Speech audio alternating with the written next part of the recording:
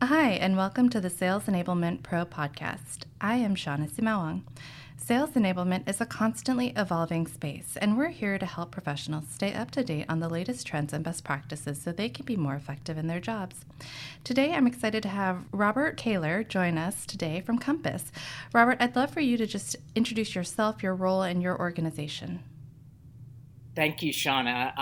A bit about myself first. I have over 20 years of sales experience, having worked in the financial, publishing, and high tech industries, all the way from a 3-person startup to being employee number 7 to big companies such as HP and IBM, to leading SaaS companies such as LinkedIn. I've delivered sales performance improvement programs in over 20 countries. I think the most challenging program I ever delivered included a sales training done with simultaneous translation in Seoul, South Korea, to 100 sales account managers. Today, I'm currently the Director of Sales Effectiveness at Compass, which is a high-tech real estate company and one of the highest growth companies in the market today, with over 15,000 agents. Our mission in sales effectiveness is to accelerate and increase revenue and profitability. And the last thing I'll note, Sean, is that our chief revenue officer gave me the option on what I wanted to call the team. And I intentionally chose sales effectiveness over sales enablement because I believe that we're in the results business. And the literal definition of effectiveness is the degree to which something is successful in producing a desired result. And I wanted our team to be focused on achieving the results and the metrics that our CRO and our VP of sales care about. I love that. I love that. Now, I want to narrow in on a specific program because you had actually written an article on LinkedIn about this, and it's around presentation skills and how that can help increase sales effectiveness. So I'd love to kind of understand from you some of the common mistakes that you see sellers make when giving presentations. Sean, I'll throw out a few and we'll see if they resonate with you in the audience. The first one is not starting with the customer or the buyer. How many presentations have you been a part of, whether you've developed them yourselves or you've been the recipient, where a seller stands up and comes out with a slide deck? Slide 1 is where all our offices are located. Slide 2 is maybe a picture of all of our logos. Slide 3 is our wonderful senior leadership. So they're not starting with the customer. Second common mistake I see in presentations is not having a conversation. There's lots of conversational intelligence data, which backs up my own personal observations, that sellers spend a lot of time in presentations speaking rather than focusing on getting the audience engaged, making it less of a presentation and more of a conversation. And a great example of that was a company that I was consulting for. They are an ERP company, and they said, we have a performance problem, and so we can't figure out what it is. And I got on the calls, and I listened to the first 2 sales calls, and in the first one, the seller opened up the meeting and ran his presentation and delivered his presentation for 27 minutes without asking a single question of the prospect. Second call I sat in on, the other seller went 37 minutes before asking a single question or getting the buyer engaged. And I thought, aha, I think I have a strong clue as to what part of the issue is here. The third one, and probably the biggest one, Shauna, is failing in your presentation to link your solution or solutions to the buyer's top goals and roadblocks. Absolutely. I couldn't agree more. And I see those quite frequently. So I'd love to understand from your opinion, and also just to kind of give our audience some actionable tips, what are some of the key factors from your perspective that make a really effective sales presentation? The first one I'll start with is counterintuitive. It's that discovery is critical. Without effective discovery, it's really hard to give a compelling presentation. So in most cases, I believe discovery is critical to presenting as well as advancing an opportunity. Second, as I alluded to, it begins with the buyer. Recap their goals and roadblocks, get them engaged early in a conversation, and put them in the picture frame early on in the presentation. Third is storytelling. For fans of Mad Men out there, you've seen Don Draper many times put a whole theme together when he was doing an advertising pitch. And what I see top performing account executives and sellers do, and as well as executives, is that they have a theme.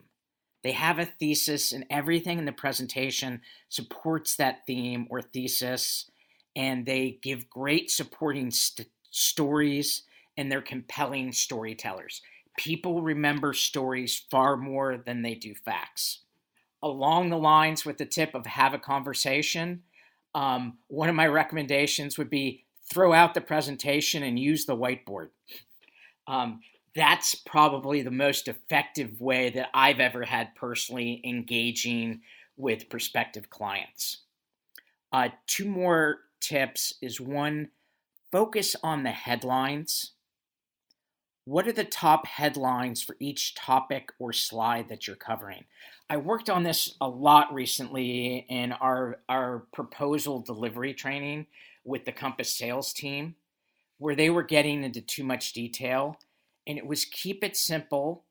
And for each topic or slide that you have, write down first, what are the 2 or 3 headlines? If you only had 20 seconds to speak to it, what are the 3 headlines that you need to get out? It helps with focus and condensing the talk track. Last thing that I want to say is that for presentations, for those that use PowerPoint in particular, that PowerPoint was invented to support the oratory. And the graphics, whatever you're showing, should only be there to support the oratory. The reality is that a lot of sellers have let PowerPoint become the star of the show, rather than supporting what you have to say. So less detail, more big graphics, keep the slides clean, use the rule of 3, bucket things into 3s, and lastly, follow the rule of 6. There's a great TED Talk on this, Shauna, where it showed that when you list more than 6 bullet points or more than 6 of anything, it reduces cognitive processing by over 500%. At Compass, we call it laundry listing. Have you ever seen a slide that had so many bullet points on it that you just couldn't get the key takeaway or the headline? I see sellers do that quite a lot. So if you're listing things out no more than 6, and leverage the rule of 3. I love those. Those are fantastic tips, Robert, as someone who is very keen on effective presentation building as well. So I guess I want to anchor this last question back to sales enablement and sales effectiveness teams. How can sales enablement and sales effectiveness teams specifically help improve the presentation skills of their sales teams? A couple of ways. One, give them a framework for the presentation. We're not trying to make them automatons or robots. We're trying to give them the musical score or the notes so that they can ultimately improvise and create their own jazz, to use a metaphor. Secondly, I'm a big believer when it comes to things that we need to be able to do in the field of the learn, watch, do model. So one, give them some materials to read in advance. 2, model it for them so they know what a good presentation looks like. 3, then have them practice, and where appropriate, 4, certify them, or if you don't do certification, evaluate them. So pre-work, modeling, practice, and evaluation. Where possible, sales effectiveness can give them customizable decks that are simple. Next, I think sales effectiveness and enablement can really help sellers improve presentation skills by sharing best practices from other parts of the company or from other organizations or other industries. Sales enablement is typically in a unique position to see what's happening across a country or countries or wide swaths of account executives and sellers, and sharing those best practices back with the rest of the sales team is really effective. And the last thing I'll say, to just plug the general concept of whiteboarding, is that the most successful presentation programs that I've seen have been based on whiteboarding, in part because it's so powerful to have a conversation with someone rather than talk or present at them. Well, thank you, Robert. I really do truly appreciate you sharing your own best practices for our sales enablement audience. Thank you so much for joining us today. Thank you, Shauna. To our audience, thank you for listening. For more insights, tips, and expertise from sales enablement leaders, visit salesenablement.pro. If there's something you'd like to share or a topic you'd like to learn more about, please let us know. We'd love to hear from you.